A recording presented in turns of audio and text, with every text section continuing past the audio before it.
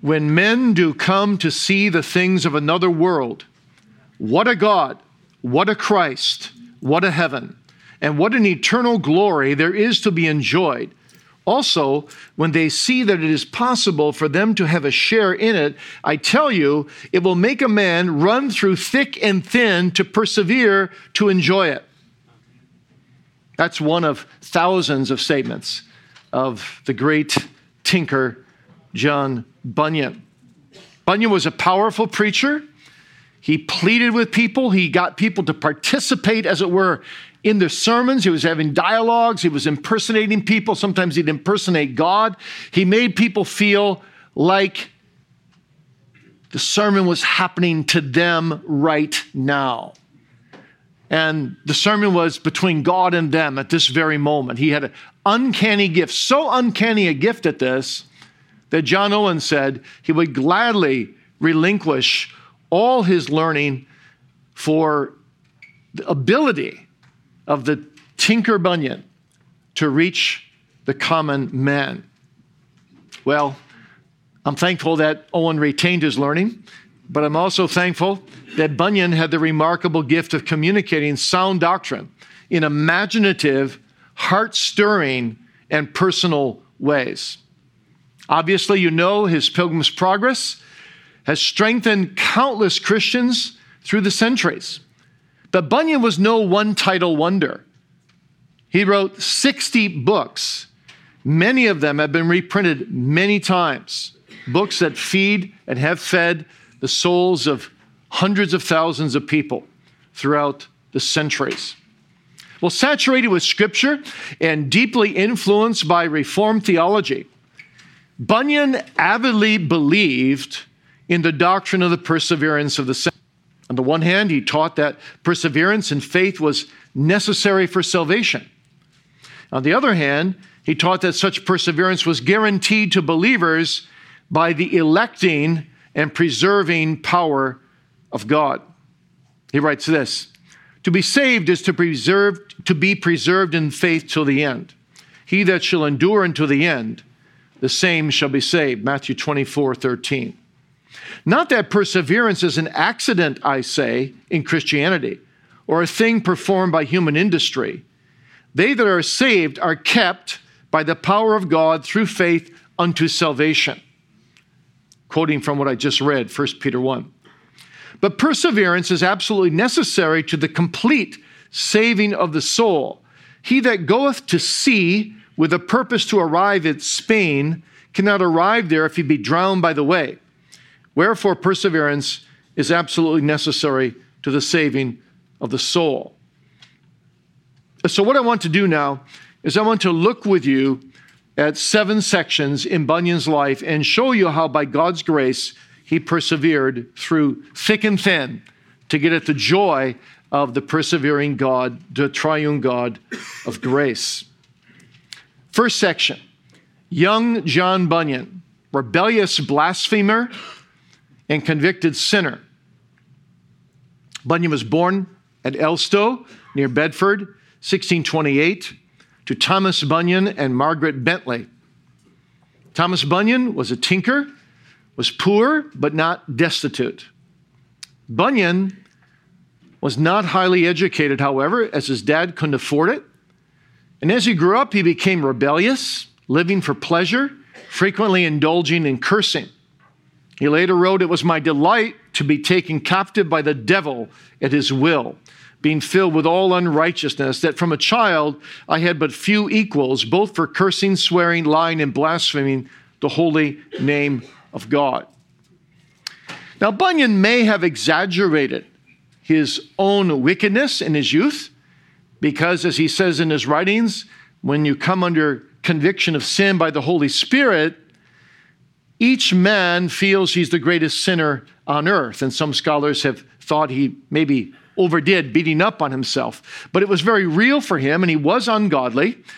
And throughout this process of ungodly cursings and worldly living, he battled sporadic convictions of sin that helped restrain him from breaking out into greater rebellious behavior. But when he was 16, his life was entered a crisis point. He lost his mother and his sister 4 weeks apart. And his father remarried very quickly, which upset him greatly. So he escaped by joining Oliver Cromwell's New Model Army, where he continued to live in his rebellious ways. But fighting in the Civil War sobered him. On one occasion, his life was wonderfully spared. He said, when I was a soldier, I with others was drawn out to go to such a place to besiege it. But when I was just ready to go, one of the company desired to go in my room, to which when I consented, he took my place, and coming to the siege, as he stood sentinel, he was shot in the head with a musket bullet and died. Bunyan was discharged from the army in 1646. His military experience was later recounted in his book about spiritual conflicts of the soul, the allegorical classic, The Holy War. He returned to his father's trade as a tinker or metal worker, carrying tools and a 60-pound portable anvil on his back from farm to find work. In 1905, his anvil was discovered in a pile of scrap metal still engraved with his name and his hometown. In 1648, Bunyan married a God-fearing woman whose name remains unknown and whose only dowry was 2 books, Arthur Dent's The Plain Man's Pathway to Heaven and Lewis Bailey's The Practice of Piety. And by the way, we just reprinted Lewis Bailey's Practice of Piety last week, and we sent them out in a shipment here very, very quickly to arrive for this conference on time. That book has been reprinted 150 times. So Bunyan read these 2 books by Puritans and was once more convicted of sin. He started attending the parish church, stopped swearing, particularly when he was rebuked by a dissolute woman of the town, gave up sports and dancing, and observed the Lord's Day. After some months, he came into contact with some women whose joyous conversation about the new birth and about faith in Jesus Christ deeply impacted him. He mourned his joyless existence as he realized he was lost outside of Christ. I cannot now express with what longings and breakings in my soul I cried to Christ to call me and save me, he wrote later. He said, I believed that I had the worst heart in all of England. I would trade my heart with anyone in the whole nation. He said he was jealous of the animals because as brute beasts, they did not have a soul to account for before God on the day of judgment. Well, lesson number 1. Perseverance demands regeneration and faith in Christ, not mere conviction of sin. Perseverance demands regeneration of faith in Christ, not mere conviction of sin. You see, at this stage of his life, Bunyan might have convinced many people that he was a Christian.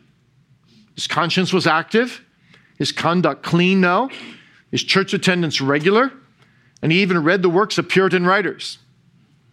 If such a man falls away from the faith, that is no argument, as he would later say, against the doctrine of perseverance of the saints. Because he says, men can perform outward religious duties without being born again into the family of God. There is no promise of preservation to those who merely practice the outward forms of godliness. And so Bunyan himself warned that there are many ways to get rid of conviction of sin, including busying oneself in religious matters. And he said, I decry a formal, customary coming to God's ordinances and ways of worship, which availeth not anything. Now, apart from God's gift of life and regeneration and true faith, we have nothing, Bunyan said, in which to persevere.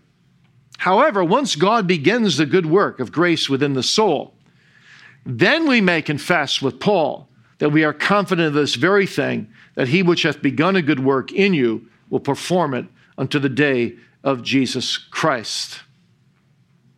Section 2, Bunyan's conversion and justification. In 1651, The godly women who impressed Bunyan with their joyful conversation introduced him to John Gifford, their pastor in Bedford. God used Gifford to lead Bunyan to repentance and to true repentance and true faith. Bunyan was particularly influenced by a sermon, a rather surprising sermon that Gifford preached on Song of Solomon 4, verse 1, "Behold, thou art fair, my love, behold, thou art fair." And he was also greatly impacted by Luther's famous commentary on Galatians, in which he said, "I found my own experience largely and profoundly handled as if Luther's book had been written from out of my own heart." And so one day, thinking about these things, beginning to look to Christ for salvation, but not able yet to find freedom, Bunyan is walking through a field, and he said, the Holy Spirit revealed Christ's righteousness to him in an irresistible way. It was an unforgettable experience for him. He writes this, "But one day, as I was passing in the field, this sentence fell upon my soul, thy righteousness is in heaven. And methought, with all I saw with the eyes of my soul, Jesus Christ at God's right hand. There, I say, is my righteousness, so that wherever I was or whatever I was doing, God could not say of me, he lacks my righteousness, for that righteousness was just before him. I also saw, moreover, that it was not my good frame of heart that made my righteousness better, nor yet my bad frame that made my righteousness worse. For my righteousness was not in me, but in Jesus Christ himself, the same yesterday, today, and forever. Now did my chains fall off my legs indeed. I was loose from my afflictions and irons. My temptations fled away. Now I went home rejoicing for the grace and the love of God." Well, this experience had a profound and lasting impact upon Bunyan. It captured his heart for Christ. And it lasted for quite a while. Fervently. He said this, "I lived for some period of time, very sweetly at peace with God through Christ. Oh, methought, Christ. There was nothing but Christ that was before my eyes. I was not now only looking upon this and the other benefits of Christ, one benefit apart from another, as of his blood, his burial, and his resurrection, but now my soul considered him as a whole Christ. He was glorious to me. I saw his exaltation and the worth and prevalency of all his benefits, and that because of this. Now I could look from myself to him and would reckon that all those graces of God that were now green in me were yet but like those cracked groats and fourpence halfpennies that rich men carry in their purses when their gold is in their trunk at home. Oh, I saw that my gold was in my trunk at home. In Christ, my Lord, my Savior. Now Christ was all and in all to me." Lesson number 2, perseverance is grounded upon Christ's righteousness, not ours.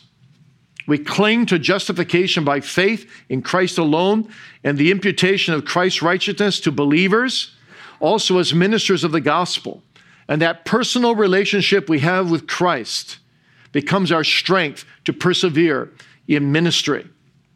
Otherwise, our constant imperfections, our daily ups and downs will threaten our sense of assurance and threaten our longevity in ministry.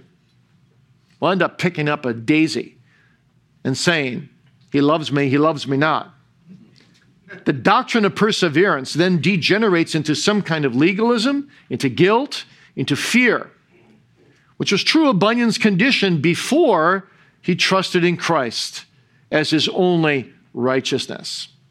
So this is critical for you, for me, for our people, that they learn to trust in Christ's righteousness alone. And so Bunyan writes this, "I believe then that the righteousness that saves a sinner from the wrath to come is properly and personally Christ's, and ours only as we have union with him. God by grace imputing it to us." Section 3, Bunyan's first steps as a preacher and a writer. The year 1654 was momentous for Bunyan. He was still a relatively new convert, but he moved to Bedford with his wife and 4 children under the age of 6, one of whom, his firstborn, Mary, was blind from birth. That same year, Bunyan became a member of Gifford's church, was soon appointed deacon. His testimony was the talk of the entire town. It helped lead several people to conversion. By the end of the year, Bunyan lost his beloved pastor to death. And so the following year, he felt impelled to begin preaching. He preached in various congregations in Bedford. Hundreds, astonishingly to himself, came to hear him. He published his first book the following year, Some Gospel Truths Opened, which was written to protect believers from being misled by Quaker and ranter teachings about Christ's person and work. And 2 years later, still as a young convert, he published A Few Sighs from Hell, an exposition of Luke 16, 19 to 31 about the rich man and Lazarus. And in that book, he attacked the professional clergy and wealthy people who claimed Christ but promoted carnality. The book sold very well and helped establish Bunyan as a reputable Puritan writer. But at that time, he lost his God-fearing wife who passed away, leaving him 4 young children as a widower. In 1659, a few years later, Bunyan published The Doctrine of the Law and Grace Unfolded, which explains his view of covenant theology, stressing the promissory nature of the covenant of grace and the dichotomy between law and grace. That book helped establish him as a thoroughgoing Calvinist, though it led to false charges against him, charges of antinomianism, by none other than Richard Baxter. If any Puritan is going to charge you of antinomianism, Baxter is a good one to do it. Because Baxter himself was unsound on justification by faith, as you probably know. In 1660, while preaching in a farmhouse in Samsel, Bunyan was arrested under the terms of the newly revived Act of Uniformity, requiring attendance upon the services and ministry of the Church of England. When told that he would be freed if he no longer preached, he replied to the judge, "If I'm freed today, sir, I will be preaching tomorrow." Well, he was thrown into prison, where he wrote many books and made shoelaces for 12 years to support his family. Lesson number 3, perseverance involves a willingness to suffer for Christ. Jesus Christ said, he that shall endure to the end, the same shall be saved. In running, the word endure means to go the distance to the finish line despite hardship. And Bunyan wrote this about it. It is an easy matter for a man to run hard for a little spurt, for a furlong, that's 1/8 of a mile, even perhaps for a mile or 2. Oh, but to hold out for 100, 1,000, 10,000 miles, that man that doth this, he must look to meet with cross and pain and wearisomeness to the flesh, especially if, as he goes, he meets with briars and quagmires and other circumstances that make his journey so much the more painful. In Acts 14:22, Paul and Barnabas visit their latest converts, quote, confirming the souls of the disciples and exhorting them to continue in the faith, and that we must pass through much tribulation to enter into the kingdom of God. And Bunyan really believed that. He believed that particularly ministers of the gospel, as a general rule, had to go through more afflictions, cross-providences as he called them, than the average parishioner, for the simple fact that ministers had to be shepherds, under shepherds of the great shepherd. And in order to shepherd people, they had to be able to identify with persevering through great affliction. And so one lesson Bunyan intended to teach in the Pilgrim's Progress powerfully is that our path to heaven is full of trials in the form of various crosses to be borne, dangers to be faced, and that we, particularly we who are servants of God, must endure all these things for the sake of the king, as he puts it, the king of the celestial city. Section 4. Bunyan's experience of outward injustice and inward pain. Prior to his arrest, Bunyan married again, this time to a godly young woman named Elizabeth. She pleaded repeatedly for her husband's release from prison. But judges such as Sir Matthew Hale and Thomas Twiston rejected her plea. Her boldness was a wonder to behold. She was very young, perhaps 19 or 20 at the time, and very pregnant. And when she heard about the arrest of her husband, she went into premature labor and lost the baby. But she stood up to her husband's accusers with courage anyhow.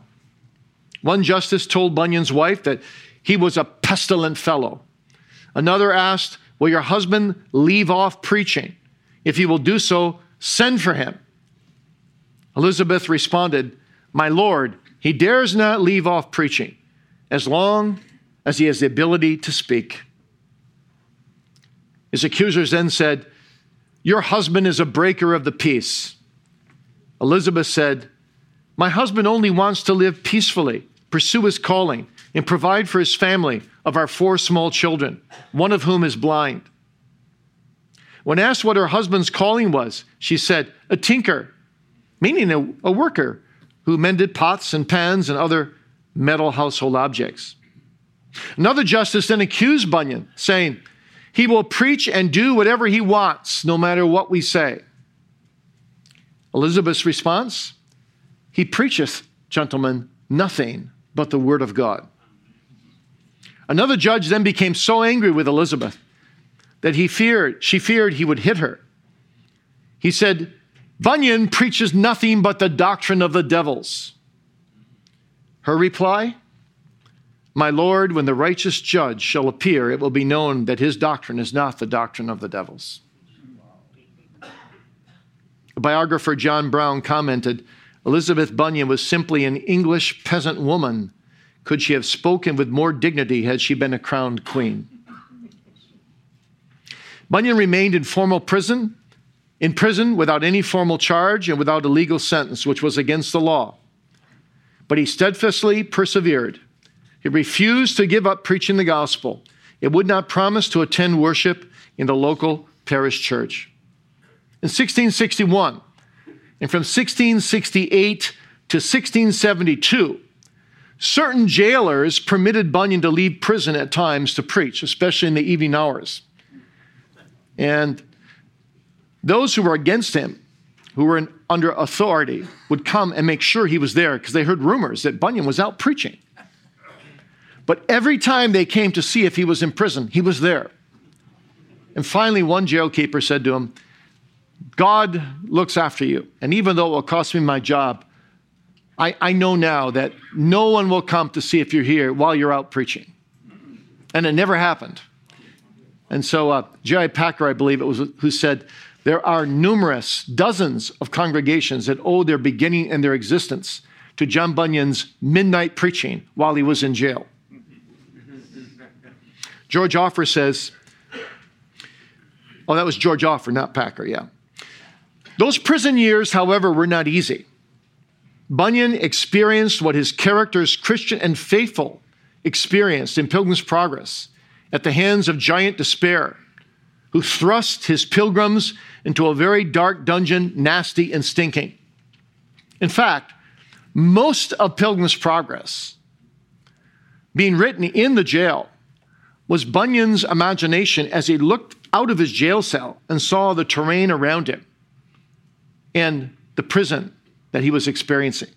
Most of it happens directly in that setting, his spiritualizing of it. And Bunyan particularly felt the pain of separation from his God-fearing wife and his dear children, especially blind Mary. He said, "Being in jail was like pulling off the flesh from my bones. So painful it was." Lesson number 4, perseverance does not preclude times of doubt and depression. Let us not be foolishly optimistic.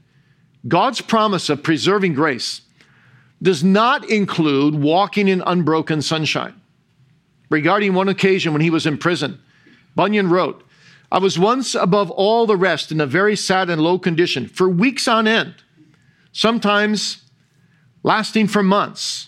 For indeed at that time all the goodness and the things of God were hidden from my soul. Sometimes the thought of his death by execution obsessed him. Did he know for sure he would go to heaven? At those times, he thought.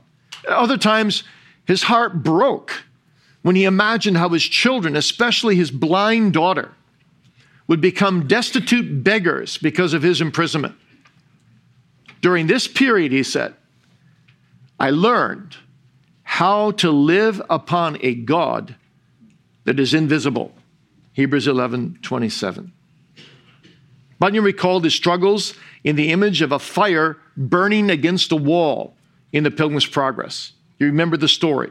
A man poured water on the fire, showing how the devil tries to extinguish the work of grace that God produces in the heart. But the fire kept burning. Indeed, the fire grew hotter. How could it be? Well, hidden behind the wall, the pilgrim saw another man pouring oil on the fire, showing how Christ sustains grace in the heart of a believer. And Bunyan said, the reason the man remained hidden was to show that it is hard for the tempted to see how this work of grace is maintained in the soul, but it is maintained nonetheless. In the darkness of depression, we sometimes cannot sense God's presence, but he is there in fulfillment of his promise, never to leave us, never to forsake us.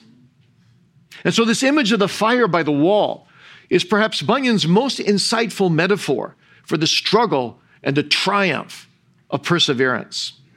Robert Ritchie notes that Bunyan not only captured the doctrine of perseverance in 200 words, but did so in a way that emphasized the sustaining grace of God. He says, persevering grace was the motif of Bunyan's heart. Perseverance does not mean that believers march triumphantly through life like heroes in a victory parade, Bunyan says. Rather, it means that we battle our way through temptations and trials and deep discouragements, all the while discovering the truth of our Lord's promise, my grace is sufficient for thee, for my strength is made perfect in weakness. And in 40-some years of ministry, I know this by experience as well. I've been in hard and difficult times when I didn't think I could go on, times when I knew for sure if I didn't know that I was called to ministry, I definitely would have quit many a time. But God's grace is sufficient. Quitting is not an option. There's no solution in quitting. It's just running from the sheep and running from God. And so I've said many a time to my own soul at such times, I'd rather just be lined up against the wall and have someone shoot me dead than stop preaching. And that's the way a minister feels. Woe unto me if I preach not the gospel. There is no other option. Number 5, Bunyan's productivity behind bars. What's amazing about Bunyan's perseverance, when he's in such agony in prison, he keeps being productive. In the mid-1660s, he wrote extensively with only the Bible and Fox's Book of Martyrs at his side. 1663, he writes Christian Behavior, a handbook for Christian living, and a reply to charges of antinomianism. It's also intended as his last will and testament because he thinks he's going to die soon. The same year, he finishes the book, I Will Pray with the Spirit, in which he focuses on the Spirit's inner work of prayer in the soul. The next year, he publishes Profitable Meditations. And the following year, he publishes 3 books, One Thing Needful, The Holy City, an exposition of church history in the end times, and The Resurrection of the Dead. And the latter work is a sequel to The Holy City. In 1666, surprised that he's still alive, Bunyan writes, "Grace abounding to the chief of sinners," to describe how God had converted him and brought him to gospel peace. And during the last part of his imprisonment, he finishes off a confession of my faith, a reason for my practice, and a defense of the doctrine of justification, an uncompromising criticism of Pelagianism among the nonconformists and latitudinarianism among the Anglicans. You see, Bunyan was largely self-taught, and with so few books at his disposal, he was able to write on the burning theological issues of the day by God's persevering grace in prison. Lesson number 5. Perseverance requires being active in the service of the Lord. Bunyan was prolific in writing books during his time in jail. Don't get me wrong, not every minister is called to be a writer.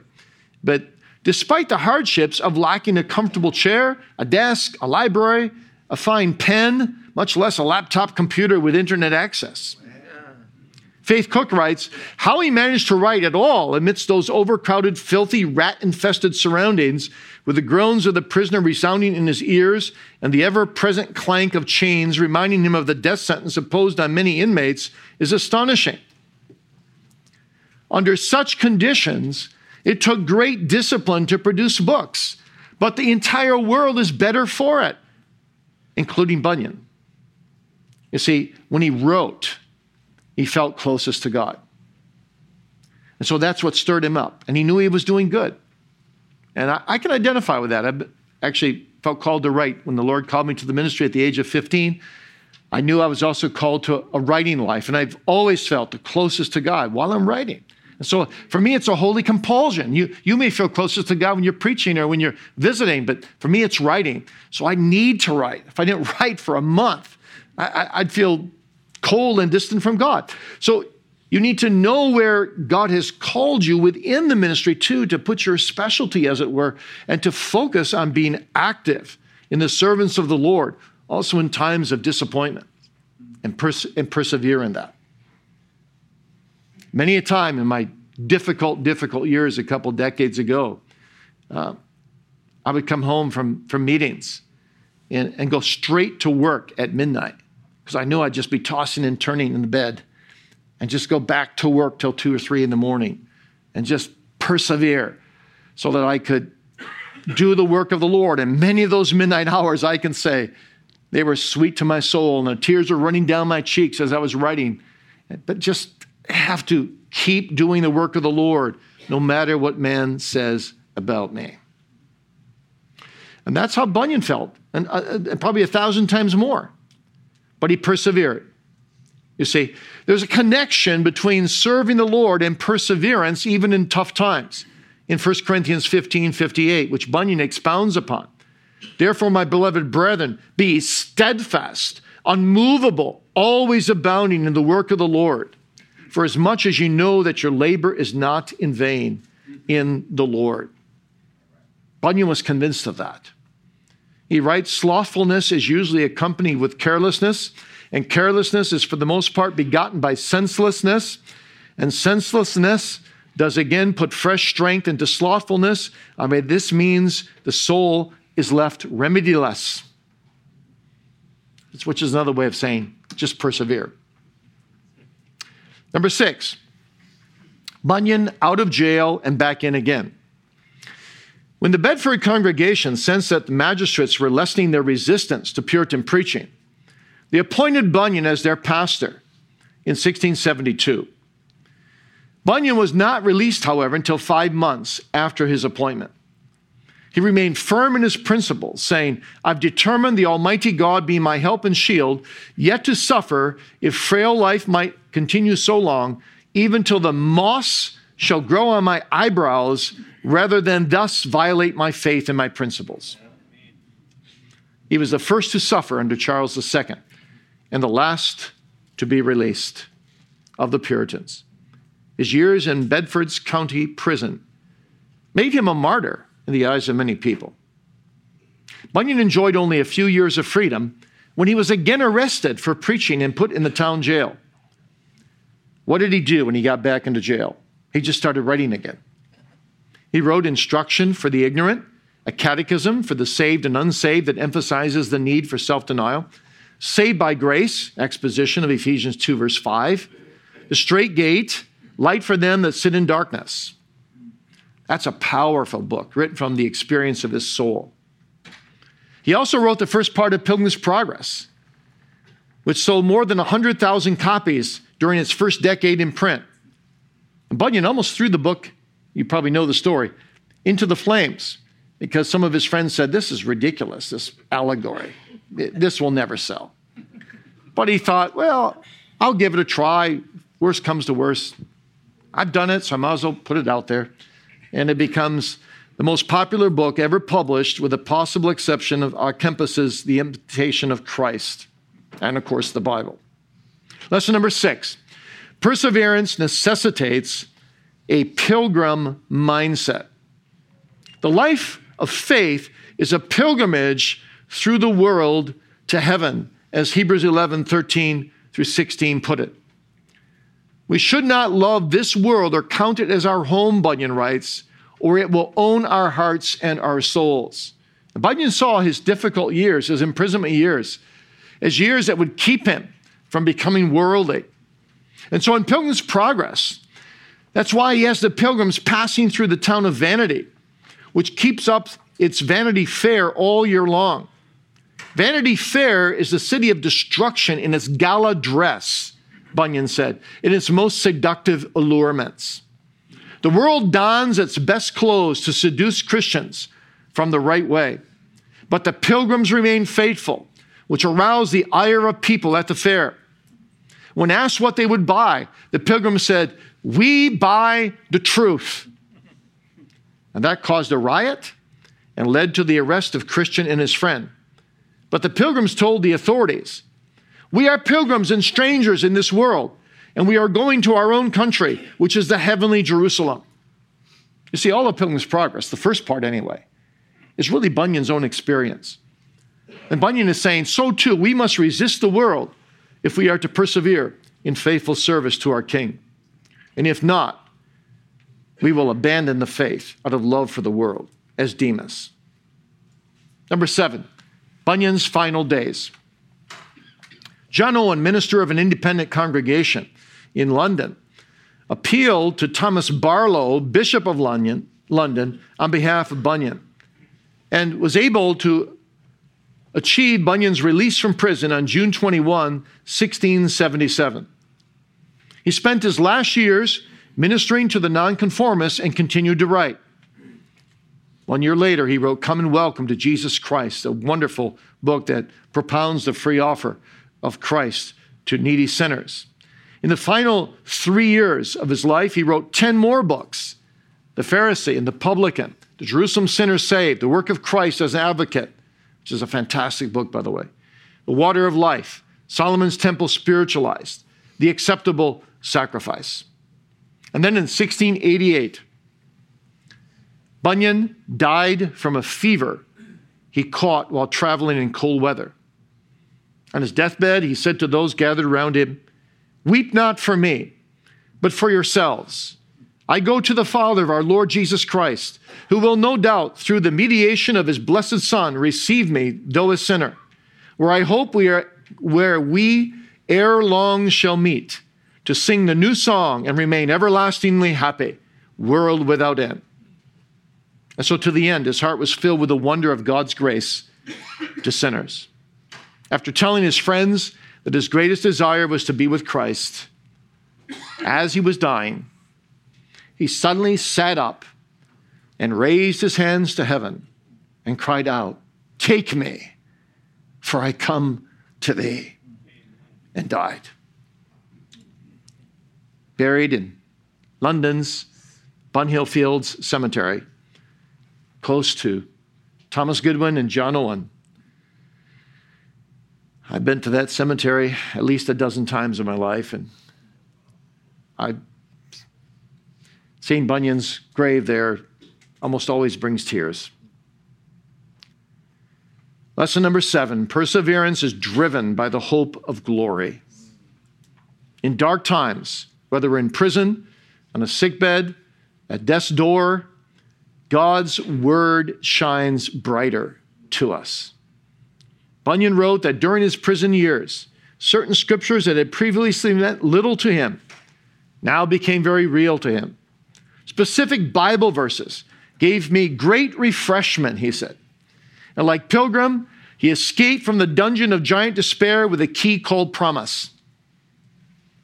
Those promises of Scripture kept him going, so that even though he's in prison physically, he's out of prison spiritually.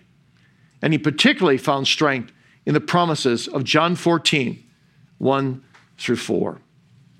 The hope of glory is not just the goal of perseverance. It is its daily bread and butter. If you want to persevere in this race, feed your soul with a view of the one who is seated at God's right hand and those who gather around him in shining garments. This will fill you with a longing to see God's glory fully revealed in Christ. I don't know if it's just a matter of getting older or what's going on, but I think many of ministers I've met who are my colleagues and about my age, it seems like as you talk to them, you just want to preach more and more about heaven and about our future home. And I'm so convinced there's so little preaching about the hope of glory in our day. We need to preach much more about the future home of God's people. And Bunyan was so good at that. One Lord's Day when he was in jail, Bunyan was supposed to preach to his fellow prisoners. He found himself, he says, empty, spiritless, and barren. Looking through his Bible, he came upon the description of the heavenly Jerusalem at the end of Revelation. He was so dazzled by the splendor of God among his heavenly people that he took up the text with prayer, preached it with power, and then enlarged it into a book called The Holy City, or the New Jerusalem. And he said, it's this New Jerusalem that strengthened me to press me on to the end. For when men do come to see the things of another world, what a God, what a Christ, what a heaven, what an eternal glory there is to be enjoyed. Also, when they see that it is possible for them to have a share in it, I tell you, it will make them run through thick and thin to enjoy it forever.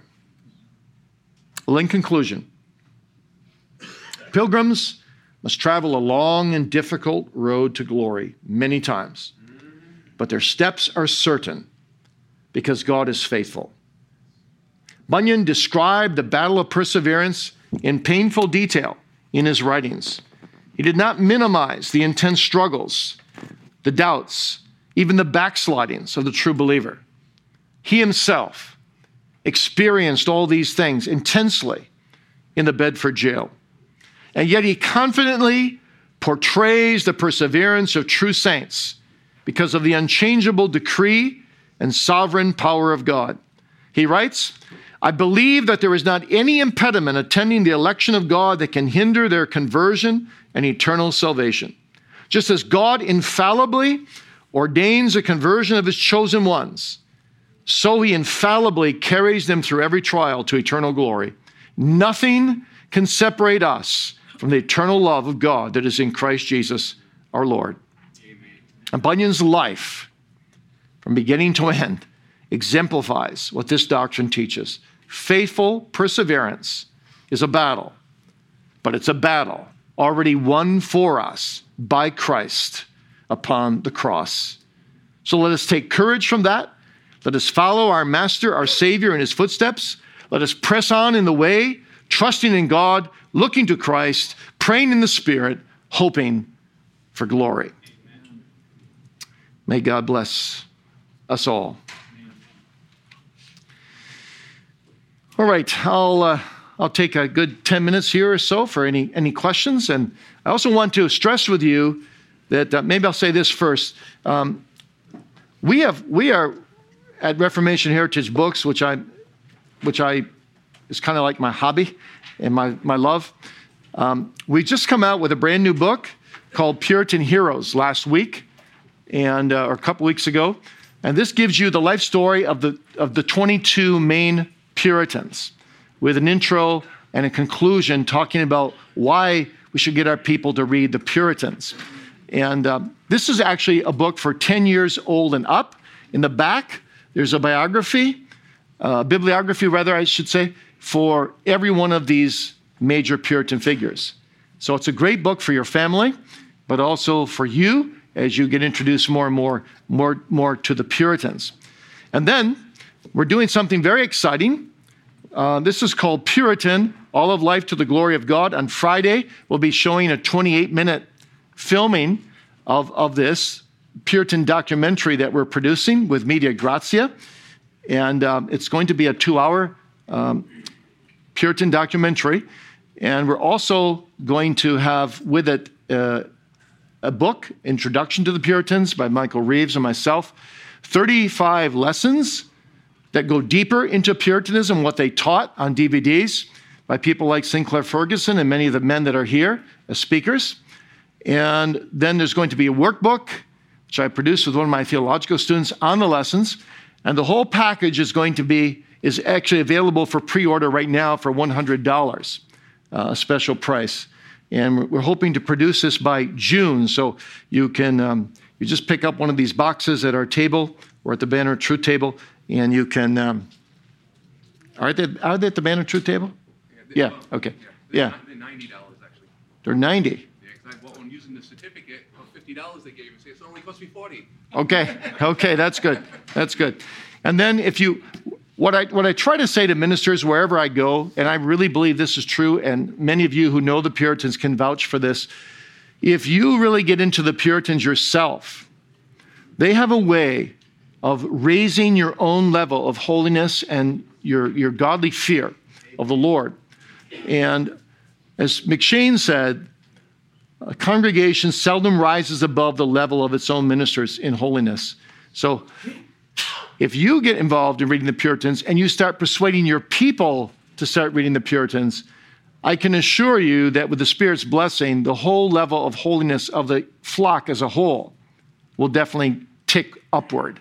It may take a few years, but you'll see the blessing of it. So what we've done is we've produced 2 books. This book is called Meet the Puritans. It gives you the life story of all 150 Puritans that have been reprinted in the last 50 years. And then behind each Puritan, it gives you little mini reviews of all 700 Puritan books that have been reprinted in the last 50 years.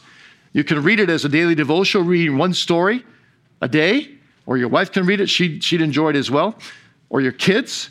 But you can also use it as a reference tool about what books to buy and really get to know. And then this corresponding volume is called a Puritan Theology Doctrine for Life. It gives you 50 chapters of 50 areas where the Puritans excelled in teaching doctrine.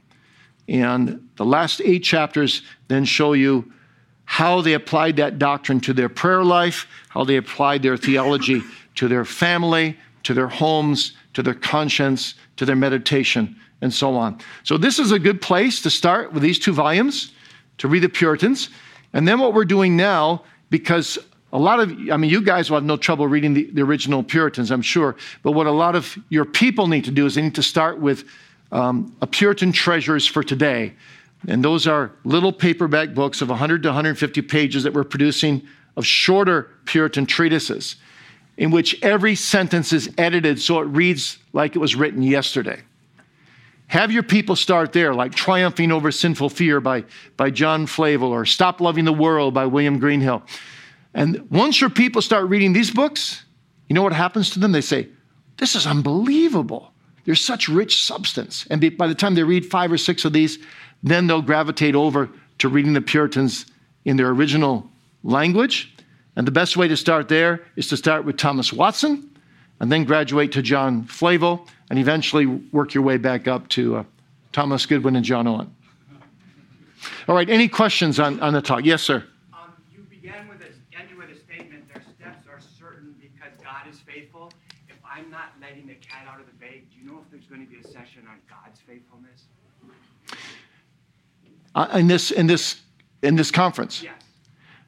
I'm not sure, but I actually, when I submitted my topic, I submitted God's faithfulness, and then I submitted the topic I'm going to be giving tomorrow morning.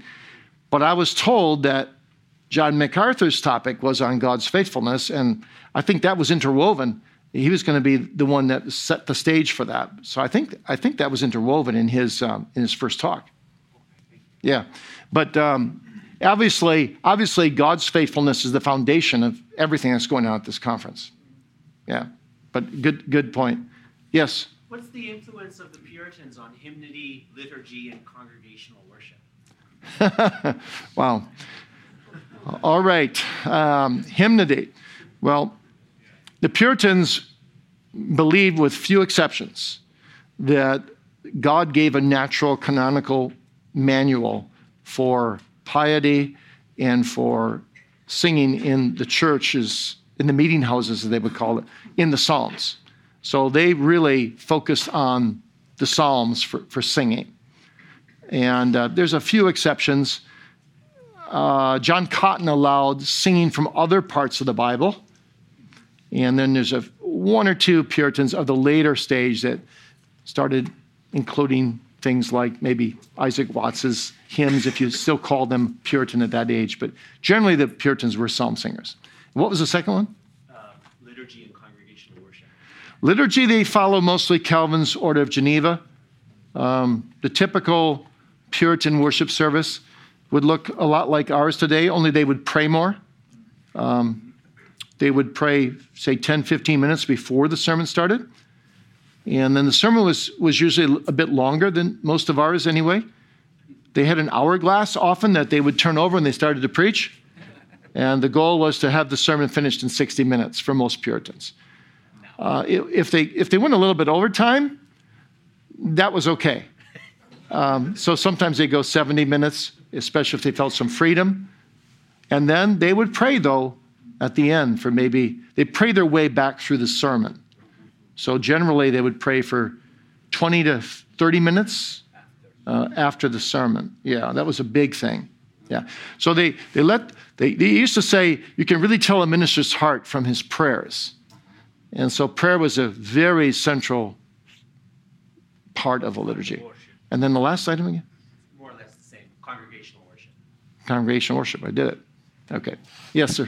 Two questions. Where do you recommend starting with Thomas Watson? And then the second question about Bunyan is, to what extent did he struggle with assurance of salvation while he was in prison? Yeah. In terms of starting with Thomas Watson, I think one of the best books ever written is Heaven Taken by Storm by Thomas Watson. But Thomas Watson is good wherever you go. I recommend him for people to start out because his sentences are cryptic. They're just weighty. They drip with substance, and they're captivating. I mean, when God first converted me at 15, the first book I read was A Body of Divinity, which is basically a systematic theology, and I just drank it up. He's very easy to follow. And the second question was? To what extent did Bunyan struggle with assurance? Yeah. In terms of struggling with assurance in prison, I think Bunyan struggled more with what I call circumstantial, depressing circumstances, which give you a sense of, am I forsaken of God? Has God deserted me? More than he really suffered from a lack of assurance of his own salvation. But he became so depressed at times that then he just wondered, has God just forsaken me? Have I never been saved at all? But I'm sure if you went to Bunyan in the jail cell and said, well, do you really now believe that God didn't work this salvation in you? What about that righteousness of Christ experience? I don't think he would have denied it. But it's possible as a believer to be so overwhelmed with circumstances that are so discouraging that you enter into some kind of dark night of the soul, and then you can't hardly grab onto anything. So Bunyan went into bits and pieces of that from time to time in jail. But from what I can read and what I can gather, it's his writing and using the means of grace and persevering with the spiritual disciplines, even in jail, that kept him above that most of the time. I think 90% of the time he was not lacking. Yes, sir. Yeah. Yes. It's been said that every great preacher or theologian has a theological anomaly. What would you say Bunyan's anomaly would be? I've got an idea myself. Let's hear your idea. His view on open communion just doesn't seem to fit with the rest of what he offered theologically. Yeah, that may be good. Probably, I would say his greatest anomaly was, and that he was one of the few Puritans that wouldn't baptize infants, and yet later on in his life, he kind of waffled a bit on that and sort of indicated that it was perfectly okay for others to baptize infants, but even if his own members had their children baptized by another preacher as infants, he would allow that. So that was unusual. Yeah. Which can you give a couple of books of a couple of Puritans that wrote on prayer, like just like doing it, like for the man of God, for the leader. Yeah. Yeah. Aspect. There is you can get an old Soli Deo Gloria reprint, The Puritans on Prayer. It's got 4 of the best books on prayer there. You could probably get it in the used book market if you Googled it. A good biography on Bunyan. And what if it's the best biography? Is it in print today? Yeah. The best biography in Bunyan. There's been so many. The old classic was by John Brown, and that's still a really solid 500-page biography. For something newer, Faith Cook perhaps. There's another one that's slipping my mind right now, but I would go for the John Brown one. And the Baker 2-volume works. Pardon? Did Baker do the 2-volume works? 3-volume works. 3-volume works. Yeah. Does that contain most of his, or they? Yeah, most. Yeah, it's small print, but it's So there was obviously a lot of human effort to quash his preaching. Yeah. I've always been kind of intrigued. Was there not any attempt at that for his written works? How did he get that out during? How are they so concerned with? Well, he was allowed visitors in jail, so he would hand them manuscripts and they could take them out and publish them. Yeah. And there's nothing they could do to stop that. But don't forget, Bunyan was very popular among the people, so they had to be careful how they treated him in jail as well. Yeah. Yeah. 2 more questions, then I'll let you go. Is that how Bunyan was able to support his family? By shoelaces, by doing shoelaces, yeah. Like Pilgrim's Progress sold to. Yeah, but those are days very similar to ours. You don't get a lot of royalty through writing books. Yeah. What's known of Bunyan's children? Were they saved? Did they go on into pastoral ministries? Or? I don't know the answer to that. Yeah. Okay, thank you very much. God bless you all.